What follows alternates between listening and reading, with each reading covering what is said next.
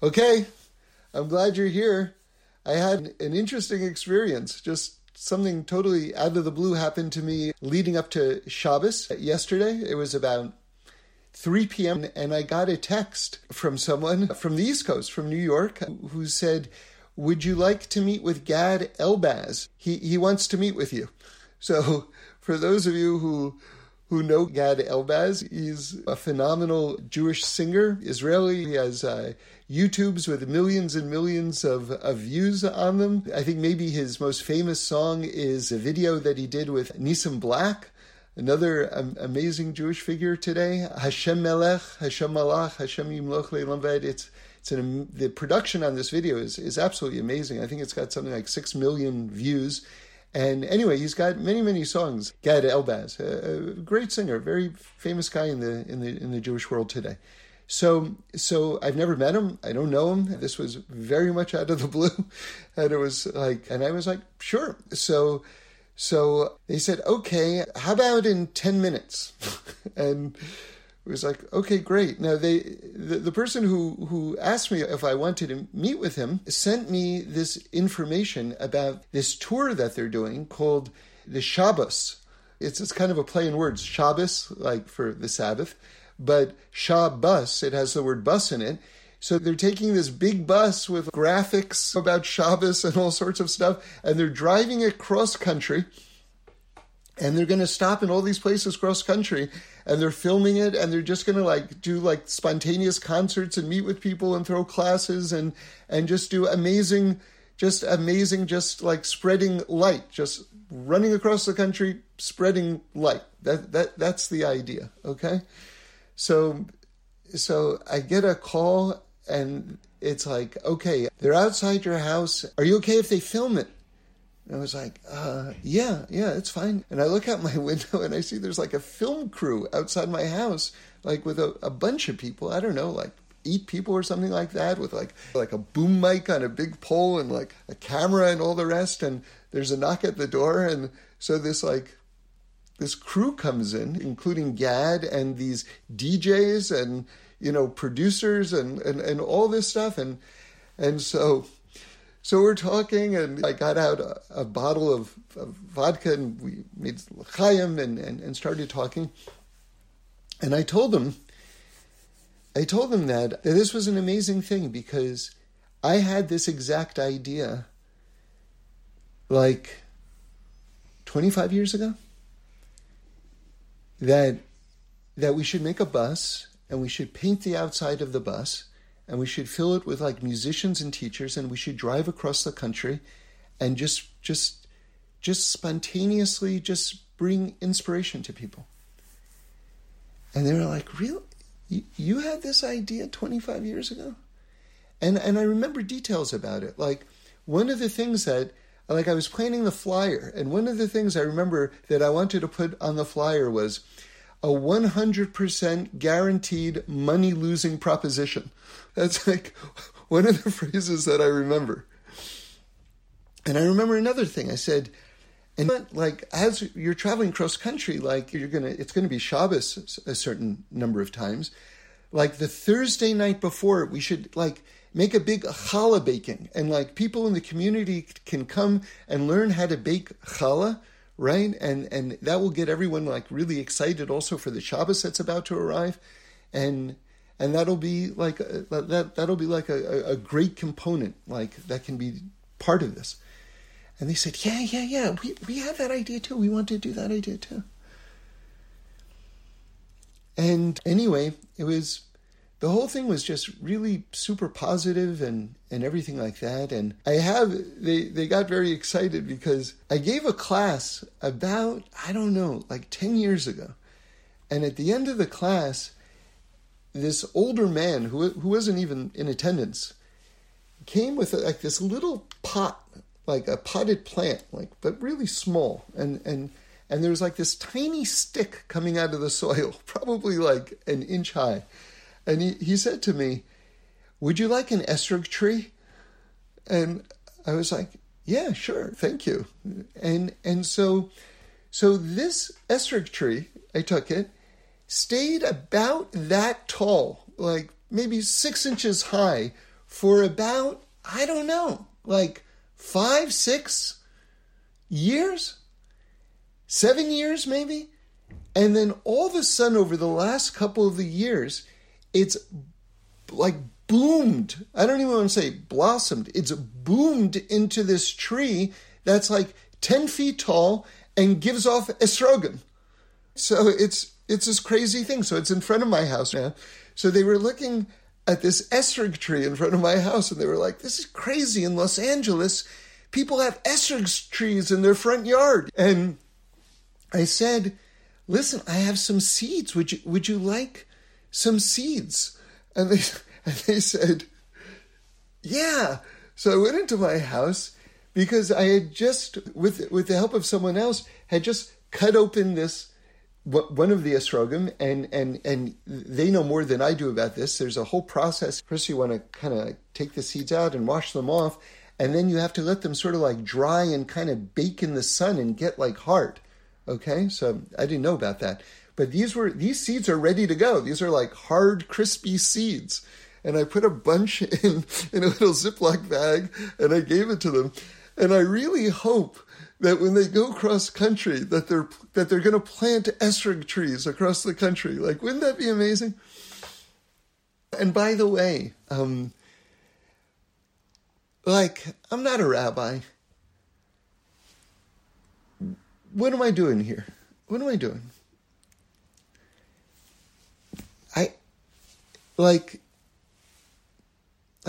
Sometimes I'll give a talk. I haven't done this in a long time, but years ago, sometimes I'll give a talk and I'll decide that, hey, I think that one came out well, and I'll make copies of it and I'll put it in restaurants.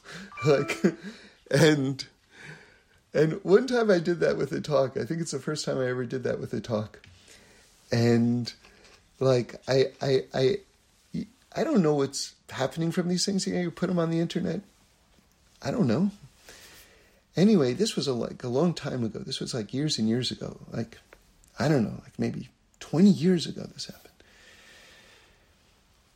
I heard from someone who heard from someone that they got one of those tapes and they played it over in their car, and they just played it over for like 6 months. This same tape. They just kept on listening to this thing. And then they just got up and they moved their family to Israel. And then they were shocked. They saw a picture of me. They said, we thought he had like a long beard and long payas. And I remember thinking, like, what am I doing? It's like, I feel like I'm just like, this is the reason why I'm telling you this story, by the way. I feel like I'm just kind of walking through life, just kind of like throwing seeds.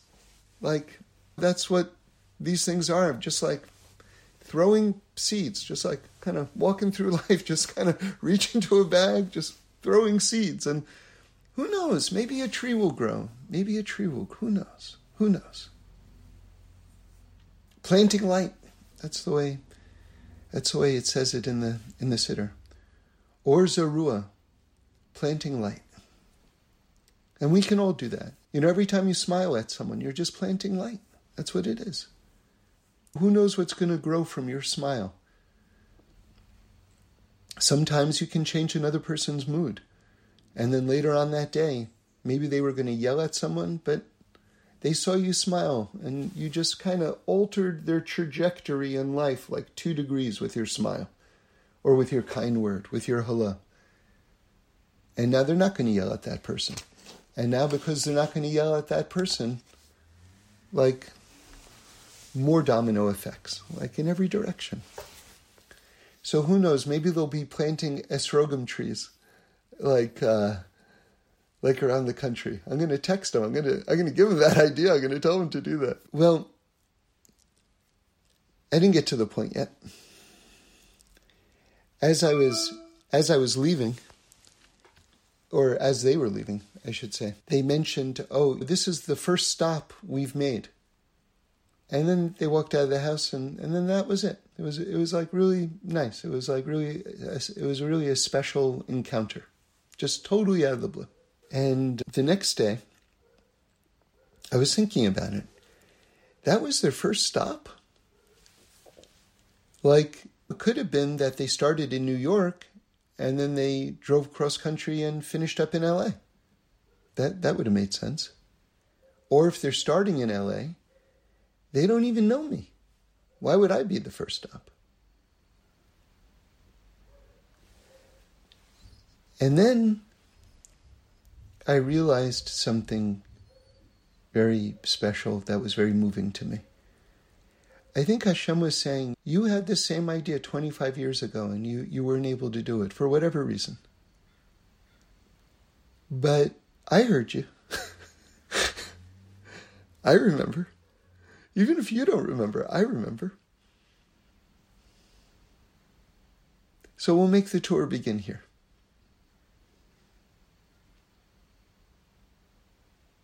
That's just God showing us how close He is to us. And to me, I felt that was really reassuring and inspiring, and I think maybe a lot of us can relate to this and maybe find strength in this, that there's so many good things that so many of us want to do, and a lot of times just we're not able to do them for whatever reason. It just doesn't happen. But don't think that God didn't hear you. Don't think that thought that you had and whatever effort you put in, whether it came to fruition or not, was worthless or disappeared. And who knows, sometimes maybe if you're putting something in the world that can help when it's actually time for it to come into the world, maybe it adds an extra set of wings to that project that helps it get off the ground. So the closeness of God. With that in mind, I want to just use that story, that experience, as an introduction to what I want to share with you now about the Mishkan.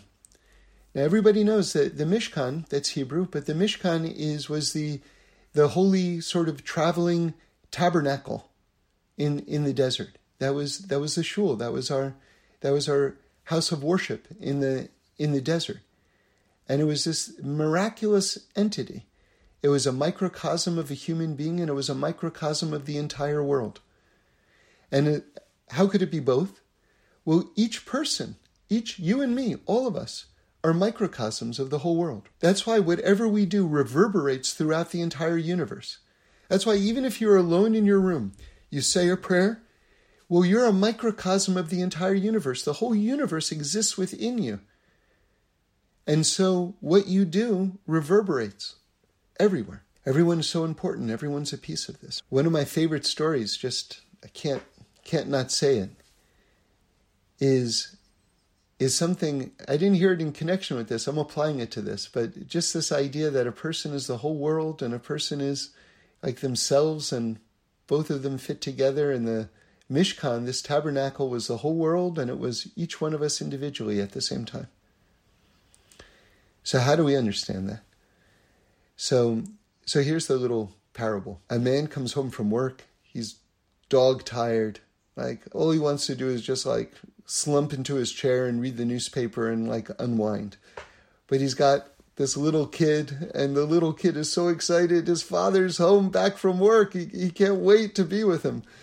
And so the father doesn't know what to do. He knows the kid wants to play with him, and he just doesn't have the strength. So he thinks of an idea. And he sees the newspaper he's reading. He sees that there's a map of the world, kind of complicated map of the world. And he thinks, okay, here's how I can buy some time.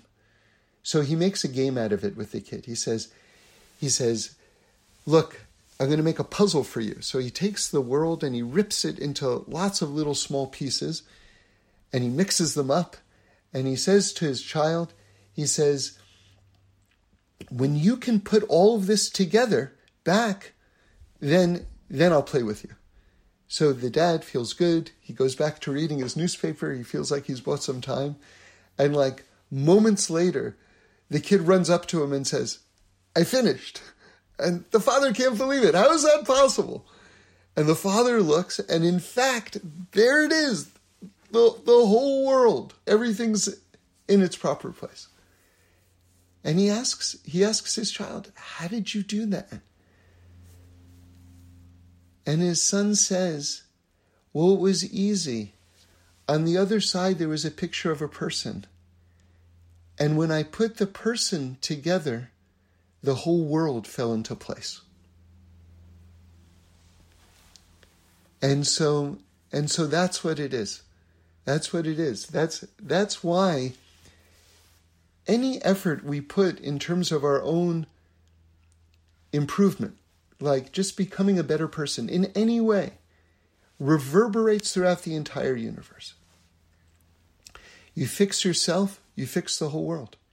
That's the journey. That's how it's going to happen. So our rabbis tell us that the Mishkan, this building that we're talking about now, which represented the whole world and each one of us, that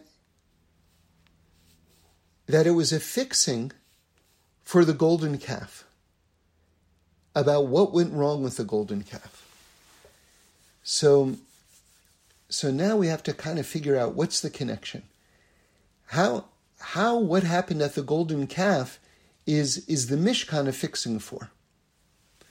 So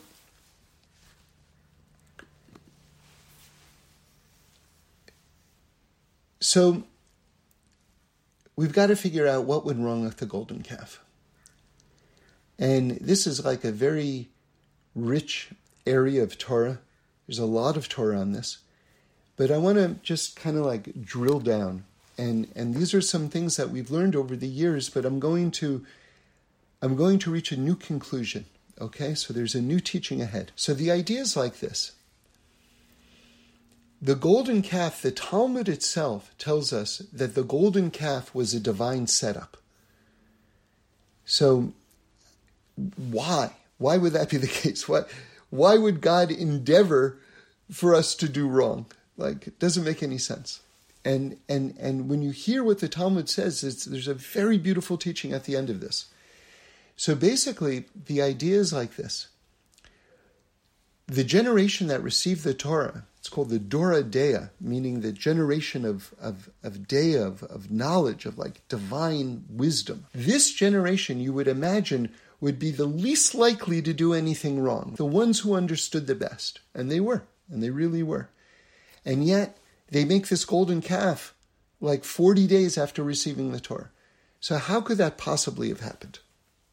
And why did God orchestrate that downfall? And we're going to get to exactly how that downfall was orchestrated in a moment. But why did God orchestrate that downfall? And we see something amazing here.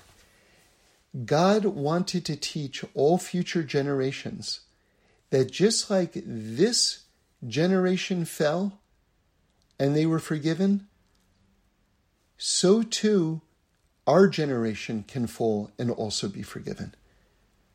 Because who knew better than them? Nobody knew better than them. And if they can fall and they can be forgiven, how much more so can we fall and also be forgiven? Does everyone hear that? Now the Talmud then goes on to say the next statement, which is, maybe that's true, because we always want to find ways of thinking that we can't be forgiven, which is like, why? Why are we doing that? Why are we going out of our way to figure out ways that we're still in trouble? Like, that's strange, but that's human nature. So we think, that's true for a community, because a community at Tzibor is very holy. But for an individual, a lowlife like me, I can't be forgiven. So the Talmud knows that we think this way, and the Talmud says the following, that just like that was a divine setup in terms of us falling into making the golden calf, and again, we're going to get to the details of how exactly that happened in a moment, so too it's true for individuals that King David HaMelech, fell spiritually with Bathsheba. Now, remember, Bathsheba really was his soulmate. And that union produces Shlomo HaMelech, King Solomon. And the messianic line is from King David to King Solomon. Okay, because remember, David had a lot of sons, but the messianic line is through Shlomo HaMelech, which means Bathsheba is the mother of Mashiach. Okay, so that's very important for us to understand that Bathsheba and King David really were soulmates. In fact, it says that this match was arranged in heaven during the 6 days of creation between the two of them. From the very beginning, God foresaw and had in mind the two of them coming together. So then what was the problem? They rushed it. They entered into their relationship too soon. So just patience. Someone could be the one, but just patience. It's got to be the thing at the time. Okay, so David HaMelech has a big fall in terms of his relationship with Bathsheba. And yet God forgives King David. And so the Talmud says that it's also true of individuals. It's not just true of communities. It's also true of individuals. That if King David, who knows way better than us, can make a mistake, and God forgives him, so too if we as individuals make a mistake, God forgives us too. Okay? So that's very important. Now I want to get into the particulars. So how is it that this sort of divine setup, how did it happen? So the Talmud teaches something like very amazing. It says that we were expecting King David, or rather, we were expecting Moshe to come down from the mountain with the tablets, and he didn't come down. And it was something like, he was 6 hours late, something like this, okay? So the Jewish people start panicking. But why do they start panicking? And here's the detail that the Talmud fills in. That the Satan, remember, we have only one power in Judaism. Like some religions have, it's God battling against the devil. Who's going to win? That's not Judaism. Judaism, it's only one power. And this energy of incompleteness, which we'll call evil for now, it functions in terms of a spectrum. And the Talmud says that the Yetzer Hara, the evil inclination, the Malach HaMavis, the angel of death, and the Satan is all the same thing. That's all different manifestations of the exact same spectrum of energy. Okay? And this is energy that we have to harness and refine in order to bring the world to its completed, perfected state. Okay? Because the world isn't finished yet. And this energy of incompleteness is the Yetzer Hara, the Malach HaMavis, and the Satan. Because all of these things, when the world reaches its place of perfection, aren't going to exist anymore. And this is what we work with. This is the challenge that we work with, the raw materials that we work with. Challenges, tests, opposition, obstacles, accusations. These are all the tests that we work with in order to refine the world and to bring it to its higher place. Remember, when the Satan comes to a person, it wants you to say no. That's the conceptual breakthrough that a lot of people don't know. Because if it wants you to say yes, then it's a separate power. It's battling against God. It's trying to pull you to its side. But that's not what it is. It works for God. So it just has a job to do. So if you hear like a little voice in your head or a whisper in your ear, like do this, the answer that whisperer, right, so to speak, is looking for is no. And it says that if you say yes to it, if you say yes to the Satan, that it rips its clothes and cries. And if you say no to it, it jumps up and dances because it's working for God.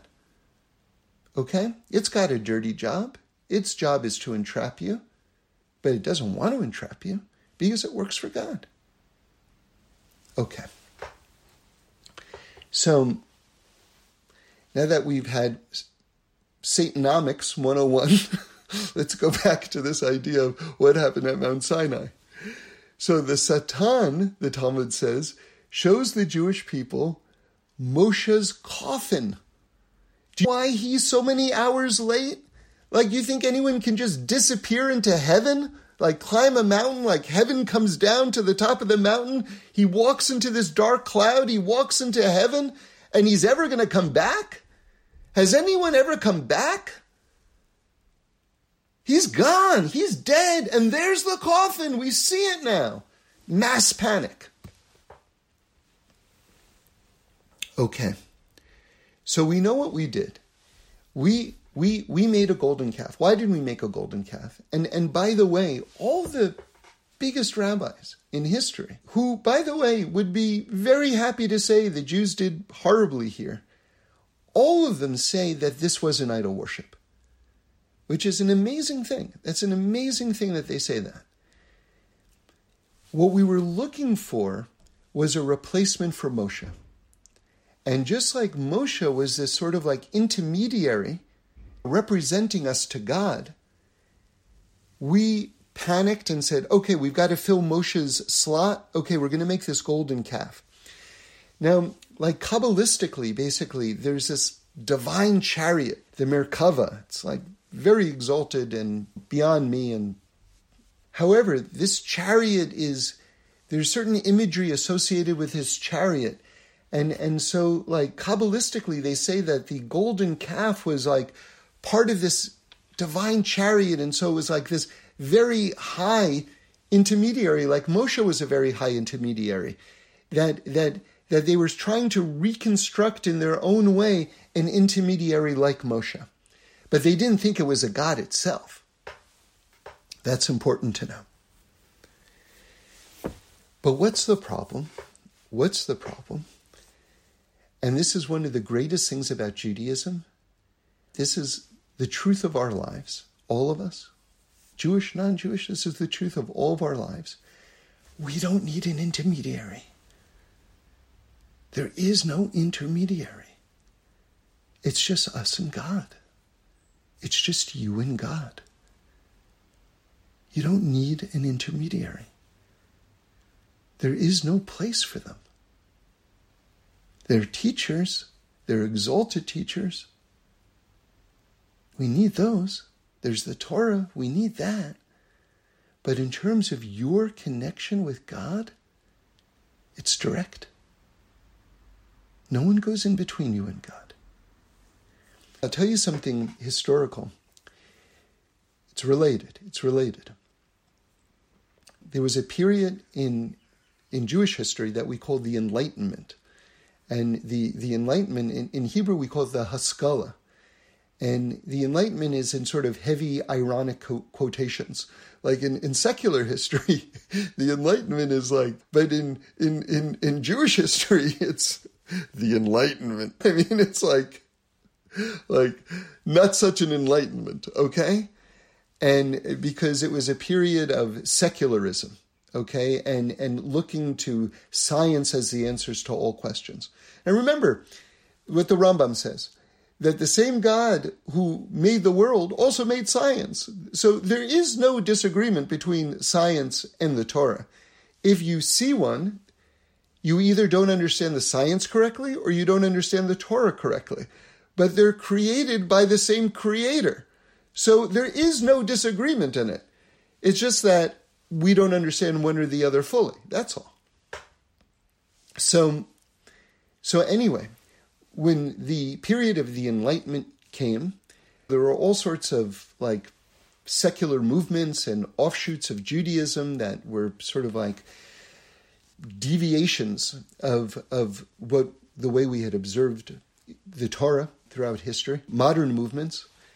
And so one of the things that was a product of the Enlightenment, because everything like about the Enlightenment was viewed like among the like religious community, among Jews, like very suspiciously. Even things that probably should not be viewed suspiciously were viewed suspiciously. And over time, they were like, okay, that's okay, we can do that. But initially they were like, what's that guy up to? So let me give you an example. You ready for this? Eyeglasses. Eyeglasses were viewed very suspiciously. Because the people who were wearing the eyeglasses were also the ones who were like throwing away the religion.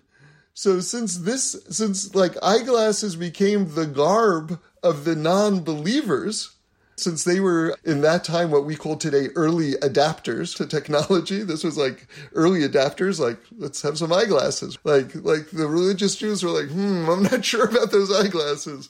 And then eventually they were like, okay, eyeglasses are good. We like eyeglasses. But you can understand just the psychology in that day, why they were viewed suspiciously. Okay. So I heard in the name of a very big Rebbe that he saw someone reading the Torah with eyeglasses on, like a Torah scroll. And he was like, you let something come between you and the Torah? And man, after I heard that, when I have an aliyah, when I'm called up to the Torah, the first thing I do is take off my eyeglasses. To this day, like, how can there be any separation between you and the Torah? And that's the idea. How can there be any separation between you and God? There is none. There is none. But we have to know that. That's the thing. And now we're finally kind of getting to what I want to talk about.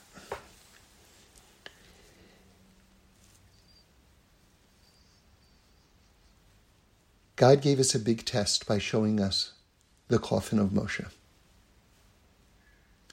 We know what we weren't supposed to do. Make an intermediary. That's what we did, unfortunately. The question is, what did God want us to do? That's the question I don't see anyone asking. I've never run across that question in any Torah book. What was God wanting us to do under those circumstances? And how does all of this connect back to the tabernacle? Because the tabernacle, the Mishkan, was the fixing for what we did wrong with the golden calf. We're going to get to an answer in a few moments. What did God want from us when he showed us Moshe in his coffin? And the answer that I'd like to suggest is the following. That we should have mourned the passing of Moshe, the greatest human that ever lived. We should have mourned him, but we should have said the following: but God, we have you, and you have us. And that's never going to change. And I think that that's what God was looking for us to say. That we should have, after our experience of receiving the Torah at Mount Sinai. Remember, God, the Talmud says that God spoke out the first two commandments. And after God spoke the first commandment, our souls flew out of our bodies. And then God had to resurrect us. Mass resurrection. Then God spoke again, and our souls flew out of our bodies again. And God brought us all back to life again, en masse. I mean, do you want to know why people are still talking about the revelation of the Torah at Mount Sinai? It was a pretty intense experience. And what is it that we saw when our souls flew out of our body? That not just in the physical world that there's going to be a Torah, but that in the heavenly worlds, the whole heavenly worlds are all also made out of the Torah. That the entire world is made out of the Torah. Both in the physical realm and in the spiritual realm, it's all Torah. And it's all God. So we had a knowledge of God that was absolutely unparalleled at the time of the giving of the Torah. And now, 40 days later, Moshe's not coming back down. And God wants to check in with us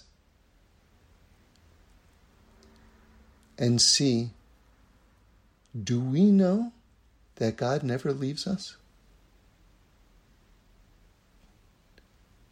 God's like, okay, we're ready to take the entire world and humanity. Remember, the Talmud says that we reach the level of being one person with one heart at Mount Sinai. Ultimate achdus, ultimate unity, ultimate togetherness. We made this vessel to receive the Torah.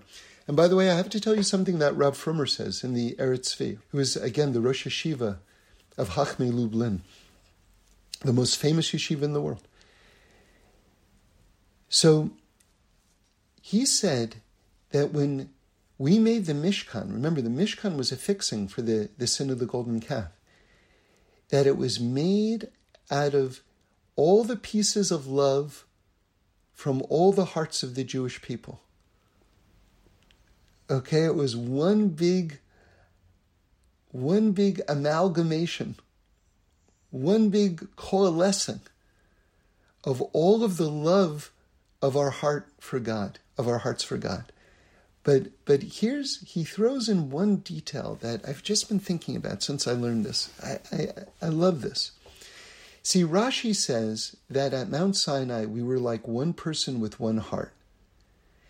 But Rav Frommer says that when we all got together, we made one heart, and he said, and it was overflowing. Do you hear the difference that adds? That when we're all together, we're one overflowing heart. I think that detail makes all the difference. See, when I think of just that we were like one person with one heart is kind of self-contained. One heart is kind of, okay, we're all together, which is amazing. Like, that's amazing. And we're kind of taking care of each other. But an overflowing heart, one heart that's overflowing, that's dynamic, that's like just sharing with the entire world, that's awesome. So we were one overflowing heart. So again, God gives us the Torah at Mount Sinai, and now he's checking in. 40 days later, Moshe disappears. Moshe's dead. That's what we think. And God wants to see, how are you doing? Do you know that the only thing that exists is me? And that you're part of me? And that whatever happens, I'm there? Do you know that?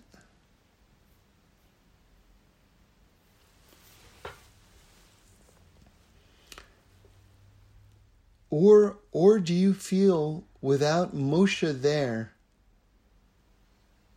you're all just going to become obliterated? That there's nothing shielding you from the divine light? And now I want to say something that I think is very, very deep. Okay? Listen to this. If I were to ask you, what was the first wrongdoing in the Torah? Probably most people who knew a little bit would say when Adam and Chava ate from the tree of knowledge. That's what I think most people would say. But do you know that at the very beginning of the Torah, nature itself rebels against God? What am I talking about? On the third day of creation, God makes fruit trees. He makes all vegetation. And the fruit trees, listen to this, their bark was supposed to taste like the fruit of the tree. Like that was the original divine design for trees. So Shane, I told you we're going to talk about trees maybe if we get there. So I'm glad we got there. So do you know what? The trees rebelled against God. Isn't that wild? This is on the third day of creation. Human beings aren't created till the sixth day of creation. And do you know why the trees didn't make their bark taste like the fruit of the tree? Because they said, because we're going to get eaten alive. We're not going to survive. People are going to eat the tree.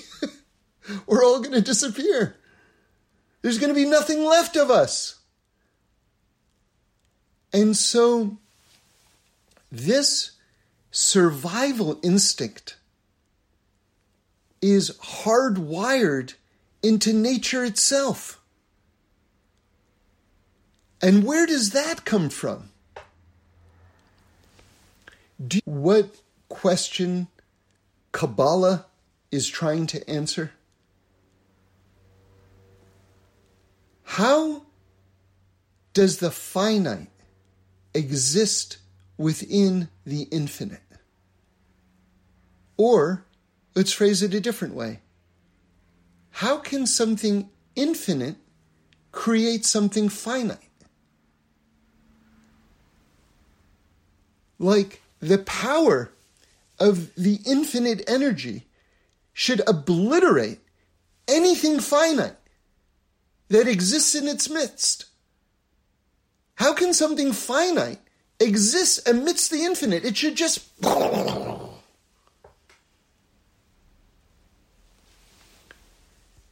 So anything finite that's created, so to speak, is whirring like the fruit tree.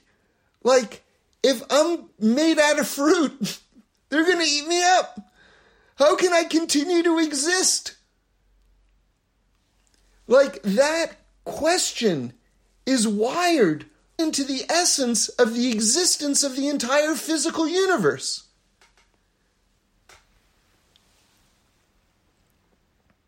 How can we exist without Moshe? You're saying Moshe's dead? What's going to shield us from the light? We just died twice. How are we ever going to come back? When you speak, we die. How can we continue to exist amidst you, God?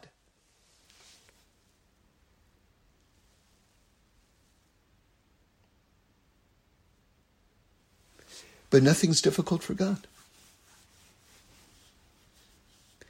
And if God wills it, then it happens. Whatever God wants. Even like crazy, outrageous things. You've got approximately 2.5 million people in the desert, and they all decide that we want to eat meat.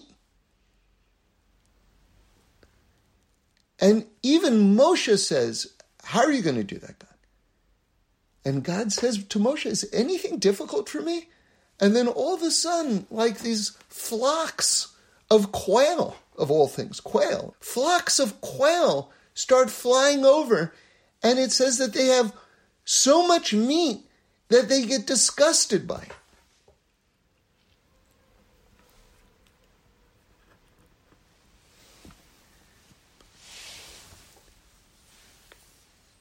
So God checks back in with us. And this was the divine test, as I understand it. This was the divine test.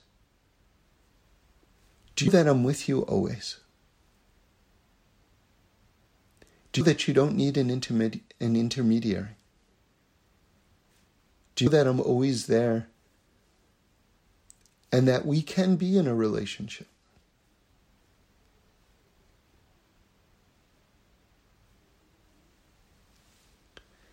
Sometimes people say to each other in relationships, you're too good for me, or I'm not good enough for you. By the way, my wife's sister said, if someone says to you, I'm no good for you, believe them. That's just some good dating advice along the way here. So, anyway, somehow God in his perfection says, no, we can be in a relationship. But I'm no good for you, God.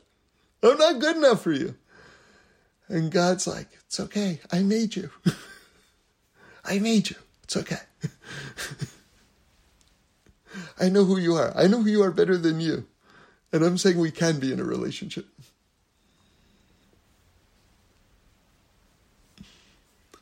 So, okay. So now, how is the Mishkan, how is the tabernacle the fixing for all of this? Because what is the Mishkan all about? The Mishkan was, the Ramban says it was sort of like this traveling roadshow. It was this traveling recreation of the Mount Sinai experience. Just like we got the tablets, the luchos, at Mount Sinai, that's where they were housed, in the Mishkan, in the Holy of Holies. And just like we saw miracles at Mount Sinai, every time you walked into the Mishkan, there were miracles on display.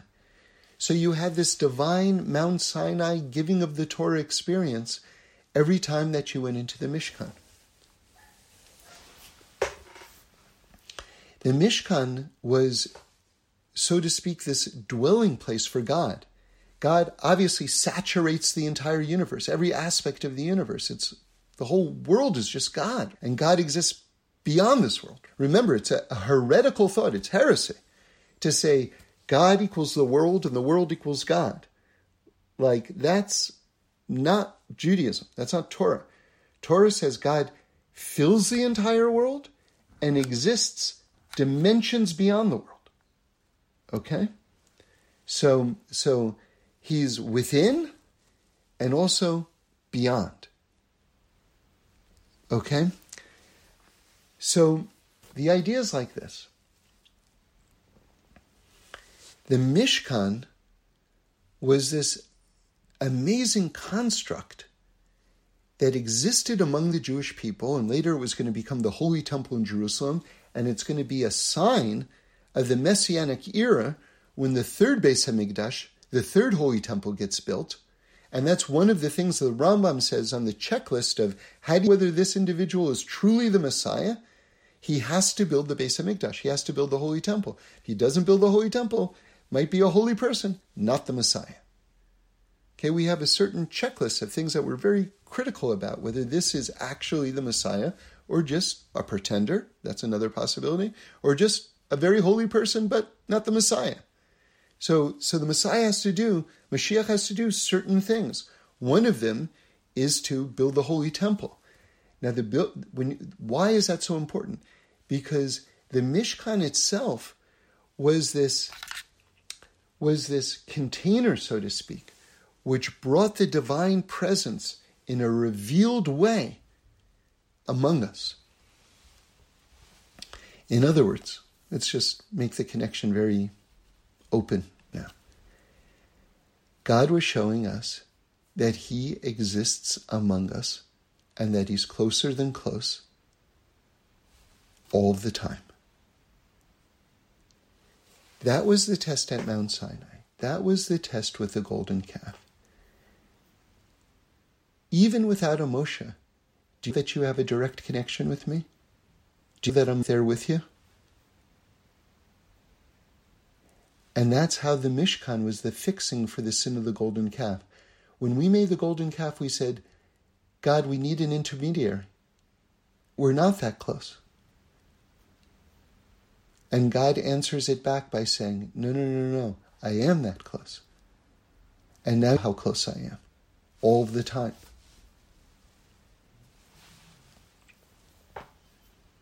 Okay, we'll stop here. You know, I do want to add one more thing.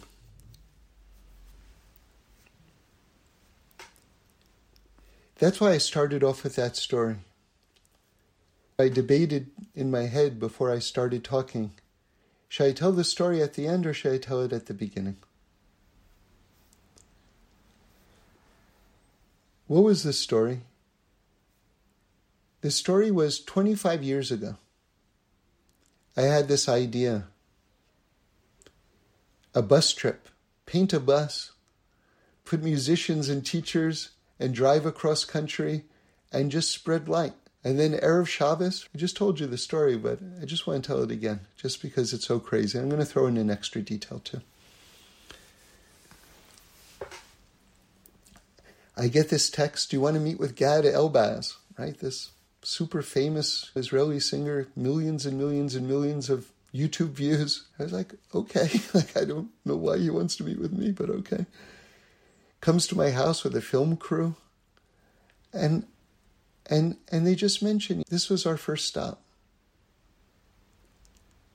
And then I was thinking afterwards, why was my house the first stop? And I think that was God telling me, you weren't able to do your thing, but I didn't forget that you wanted to do that thing. God's closeness. And then I'll tell you something. As I was thinking about that, my next thought was, and believe me, I'm not comparing myself to King David, believe me. I'm just giving an example. I thought to myself, wow, King David wanted to build the Mishkan, but he wasn't able to in his lifetime. He wanted to build the Holy Temple, rather, in his lifetime. He wasn't able to. But he had a son, and his son did it. And I was just kind of thinking about that, just thinking about a lot of things. Then later on that day, this is the next day, I wanted to learn the Medrash Rabbah on the Parsha, on Achrei Mos. And I was surprised that I even had that volume because I don't have all the volumes of it. And I was really happy that I had it. And there are a few places in my house where I normally learn. And for some reason, I decided to learn at the Shabbos table, which is where, when I was talking with Gad and I were talking. And that wasn't going through my mind why I picked that spot, but I just decided, I don't know, for some reason I want to learn the Medrash Rabbah here. Wasn't thinking about that at all. And I start reading about Nadav and Avihu and everything like this. And then all of a sudden, out of nowhere, the Medrash brings the teaching, and King David wanted to build the Holy Temple. But he wasn't able to build the Holy Temple in his lifetime. But his son built the Holy Temple. And I thought, that's crazy. I was just thinking about that. And here's this teaching coming up in the most surprising way in this discussion about something else. And for some reason, I'm learning it in the exact spot where I was standing talking with Gad. And I never learn in this spot. So as Reb Shlomo would say, what do we know? We don't know anything. But at the same time, God knows. And it's enough that God knows. And all he's looking for us to do is try. Maybe we'll see the realization of what we're trying to accomplish during our lifetime. Bless us all that we should be very successful and productive and really be able to see with our own eyes those things that are closest to our hearts. But we should also know that there's this unbelievable divine mechanism that God himself set up in the world, where he's infinitely close to all of us. And that whatever positive thought that we have in our head, God collects it and he treasures it and he puts it together. And who knows that it doesn't give wings to the projects that eventually fly. So thank you. Absolutely. And I'm just kind of thinking that, like, isn't it crazy? This is like really nutty. Like, it's just popping into my head this moment, but this is like nutty. How crazy it is that our entire encounter, my encounter with this crew of people that are doing this thing, ends with me giving them seeds. Amazing. What a great metaphor. I mean, it couldn't be if you, like, wrote it as a screenplay. Like, you'd be lucky to think of that thought. And this just happened totally organically. And not just seeds. Seed to an esrog tree, which, wow. If you want to get a little bit way out, like, there's an opinion that the fruit from the tree of knowledge was an esrog. You know what I mean? So it's like going all the way back. And we talked about fruit trees. And, like, It's beyond. It's beyond.